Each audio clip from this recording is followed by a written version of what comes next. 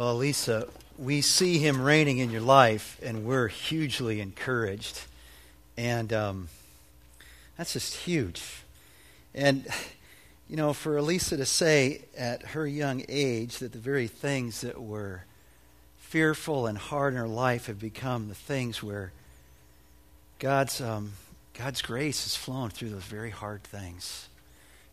That's huge. And that's what we're celebrating. We're celebrating a God who changes lives. And in the midst of situations that sometimes don't change, he changes us in the midst of those situations. And we have so much to celebrate. I was thinking about this last year. It was fitting that last night I drove down from Door County, where we'd been up this week, and driving down to Cottage Grove, our new home, and think about a year ago.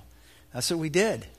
We literally drove down with the movers and moved into our new home. And I was here a year ago at Celebration Sunday, and I didn't know anything. I didn't know any of you. And I was up here talking to Al about the only thing I did know, and that's how God got me here. And now here's a year gone by. And I look in the rearview mirror and I say, God has been so faithful. He has been so good to our family, the MyFair family. And I'm here to say, as one of the pastors here, he's been good to our church family. And it's fitting for us to celebrate that. To celebrate our good and faithful God who is changing us from the inside out and allowing us to have change and impact in other people's lives. So what I want to do is just quickly do this. Just give you a little reflection on this last year as I see it, and then a little preview of the year that's coming as we look forward to the year ahead and trusting in Christ's faithfulness. Well, when I think about this last year, here's where I start. I start thanking God for the wonderful team of leaders he's given us in this church. You heard from one of them this morning in Matt. Matt represents a dynamic group of stewards who give great leadership and work hard at leading this place. And I'm so grateful for the staff, now in its full complement with Craig Heilman on board as our executive pastor. We've got a great staff. They love each other. They love the Lord. They work hard. They're creative. They're entrepreneurs. And they've been working hard with you this last year to bring change in our lives and other people's lives. And so as I think back over this last year and I think of all the great ongoing ministries that happened from our little kids through our students through the adult ministries, I want to just lay out a few that really get me excited as I look over my shoulder. One is MOPS. I don't know if you know about MOPS, but Mother's a Preschooler is a cool thing. I've never been to MOPS. I don't know if they'd let me in. But I love that we've got MOPS. Here's why. Because every month, or as often as they meet a couple times a month, there's about 60 to 75 women that have nothing to do with this place. Many of them have nothing to do with God yet. But they're coming because they have one thing in common. They're mothers of preschoolers. That's a pretty hairy time in your life. And they come here and they get encouraged. And through those relationships with women from our church, relationships are being forged that I know are going to bring great change to their life. I get so excited about something like MOPS. I get excited about just the first fruit of what's happening at Schenck Elementary School. We've given them some money. We just collected some books. We've cleaned up their grounds. We're going to start mentoring their kids. And who knows in the days ahead how God's going to use a relationship with a school to bring great change in somebody else's life. I'm so pleased to say that this year we've started a partnership and we're ministering to ex-offenders. That's an important thing. That we're continuing week after week to cook and prepare and serve meals to the homeless. That this year we furnished a second chance apartment so that a young family gets back on their feet again. We built another house for Habitat with partner churches. Behind the scenes, many of us don't even know what's going on. Divorce care has been going on, giving vital support to those who are going through the throes of a divorce. Grief share for those who've just lost a loved one. There's been new initiatives for reaching out to our community, whether it's been a neighborhood soccer camp or whether it's been Upwards basketball or whether it's been just a Sunday ice cream social here a couple Sundays ago, inviting our neighbors, and some 40 of them came here and we got to meet them. These are great things. I think about what Matt's already alluded to, 200 people signed up for Quick Connect. That's huge for our church. I think of what's happened with Los Olivos and the partnership that was formed in that scout team last year. Now it's beginning to solidify. Our high school students have made that first step, the first link in the chain. Another group ready to go in a couple of months. And hopefully a lot of us will say, I've been to Zumpango. I've been to El Rajon, and it's changed my life.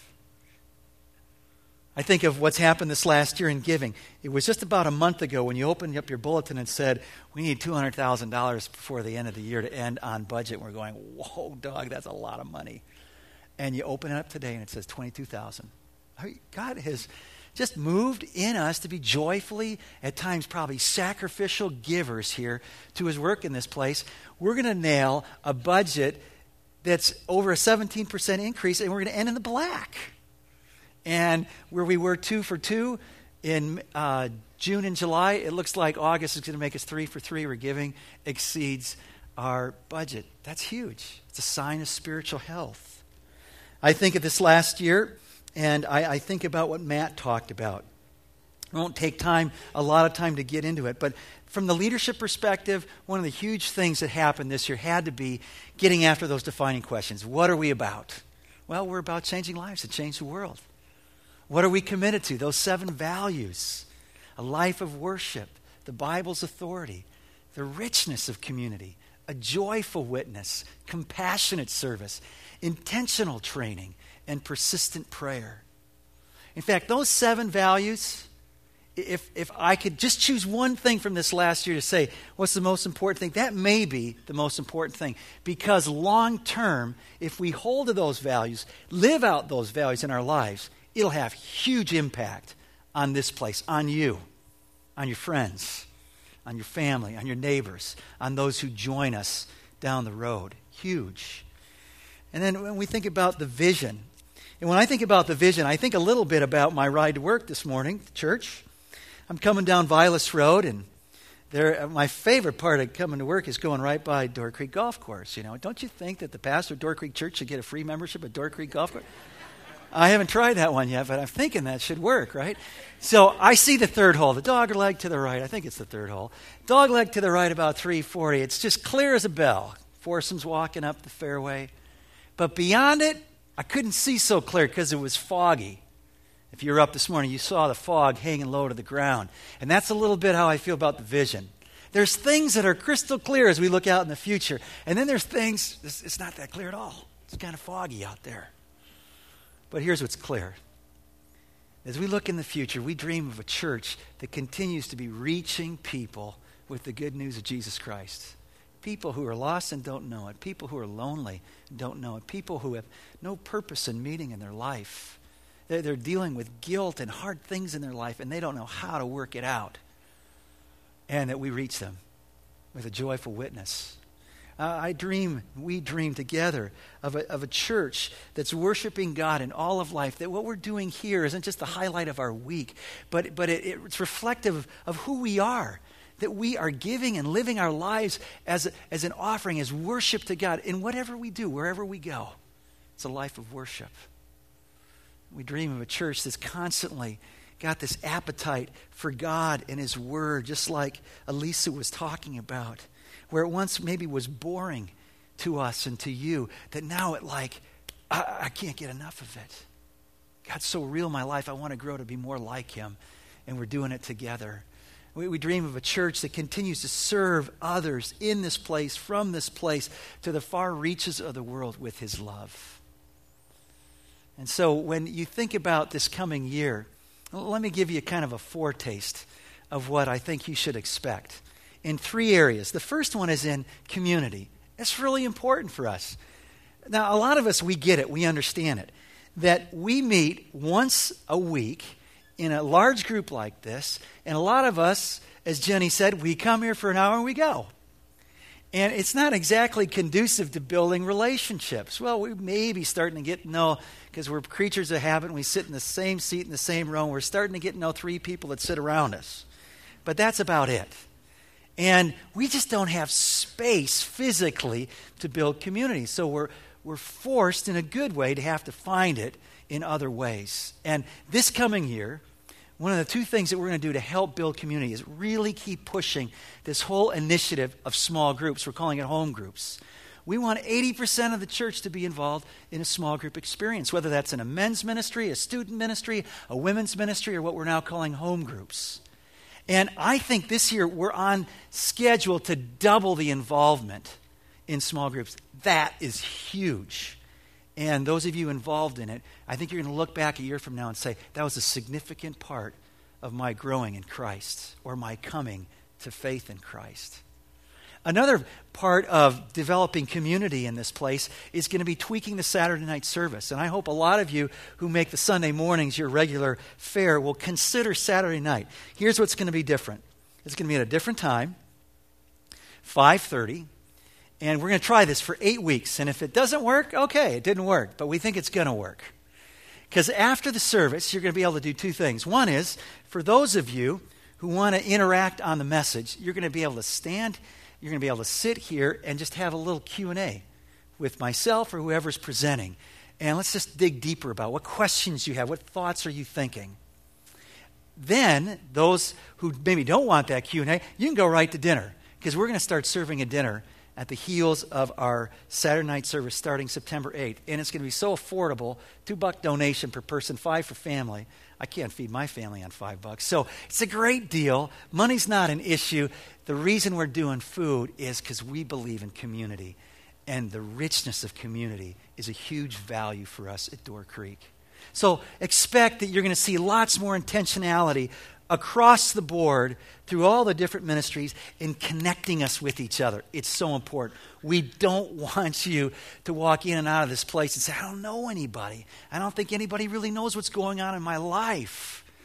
God doesn't want us to go through the Christian life as lone rangers. And we at Door Creek want you to be intimately connected in community. Another thing that you should expect this coming year is a whole push in the whole area of outreach. And when I think about outreach, it starts, and I'm going to just go from the far ends back into the middle. It starts to the world. You know, our vision for this place is, as we look down the road, that the diversity of our community starts to be reflected in the diversity of our church family. And that's what it looks like here. 40% of Madison schools are comprised of students, minorities. Well, we want that to be more and more. Not because it's just the culture of our Madison community, and not just ethnically, but economically as well. But because what we know about the Bible is, at the end of the day, there's going to be a great multitude made up of every nation, tongue, tribe, people, language. And we want our church to better reflect that. And so we want to be serious about that and be intentional about it. And so 2 trips that we know of are going back to Sumpango, one in a couple months at the end of October. I'm going to join that one. One again in the summer with the students. That's just the beginning. We've got a couple teams going to New Orleans this year to help rebuild that city. We want to start and get serious about really reaching UW campus, and specifically this year, starting to make inroads with internationals. So I'm hoping there's a good 24 of us that say, hey, I'll be a partner. I want to be a partner with someone who's studying here at UW from another part of the world. I would love that kind of a relationship and see how God uses that. So when I think about outreach, I think about the world, but I think about it, the world being right here in our own backyard. UW means there's lots and lots of students, some 40,000 students in this campus, and we want to continue to further our commitment there and start to reach. For the first time this year, we're actually going to send a van and start picking up students. The InterVarsity students all know about Door Creek providing that service, and hopefully we start to connect with students on the campus, and you start to see more and more students here, and we down there partnering with InterVarsity and the likes. When I think about outreach, I'm really excited about a really important hire that's included in this year's budget, and that's for a middle school pastor. I don't know if, when Kyle says he's got the best job, I've had that job, and it is a great job. But I'll tell you what, that is a killer job. It is a killer job to be a youth pastor. It is literally 24/7. And God can't do both by himself, and the leadership knows that, and we're hiring a middle school pastor. And all I can tell you is, it's the most strategic place to do ministry. with these young students, very malleable, at a key point in their life. And there's hundreds of them just wanting to get in something like the Rock. And through that ministry to meet God's Son, Jesus Christ. It's going to be huge for outreach this year. I think of the Easter outreaches that we're going to plan around Easter. I think about a church-wide community day of service, not where a handful go out, but where literally hundreds, let's say no less than 500 of us. Now that means you're not even squirming in your seat yet because you figure the person next to you is going to go. We're like 800. That means you got to go too. Where we all go. And all of a sudden, in Madison, it starts to be known. It's not the big church on the east side up on the hill. It's that group of people. Hey, weren't they out there cleaning up the parks? Weren't they doing these acts of mercy and kindness? Aren't they making Madison a better place? Because Proverbs 11:10 says, when the righteous prosper, the city rejoices. And that's our hope. Our hope is that the leaders, the civic leaders, that the citizens of this town and the communities around this town, that they go, we're really glad there's a place called Door Creek Church. Really glad. So that's what I think about when I think of outreach. And then finally, about spiritual growth. So important to us who know Christ and are growing to be like Him. Here's what we dream about. We dream about this year now. This isn't just a dream. This is a plan now. We're planning that you know that there's a simple, clear pathway for your spiritual growth that we're trying to put together in this place that is discernible and you can jump into it and start growing in a more intentional way. Core courses being offered regularly. And this year it's going to start and you're going to know where you can take the next step for you to grow spiritually. This year, when we think about spiritual growth, we're being really aggressive in our teaching plan. We've got the whole teaching plan worked out all the way through next Labor Day when I finish up the book of James. And everything between teaching on the 7 values in the book of James with some exciting studies here. We're already working on that, planning on that. And I think the highlight as I look at this kind of teaching plan is going to be what happens in about 10 weeks from now at the end of October. We're going to go through a series called Just Walk Across the Room. It's all about our value of being joyful witnesses. It's all about our mission of changing lives to change the world. And it's simple steps to point people to faith in Jesus Christ. It's a book written by Bill Hybels, pastor at Willow Creek down in Barrington, Illinois. And it's a book that we're going to study, lessons that we're going to study from God's Word together on the weekends and then in small groups during the week. And I hope there's hundreds of us that are not only studying it, but then stepping out in faith saying, God, there are people you put in my life, and I want to take a simple step. And I'm just going to trust you to see what you do.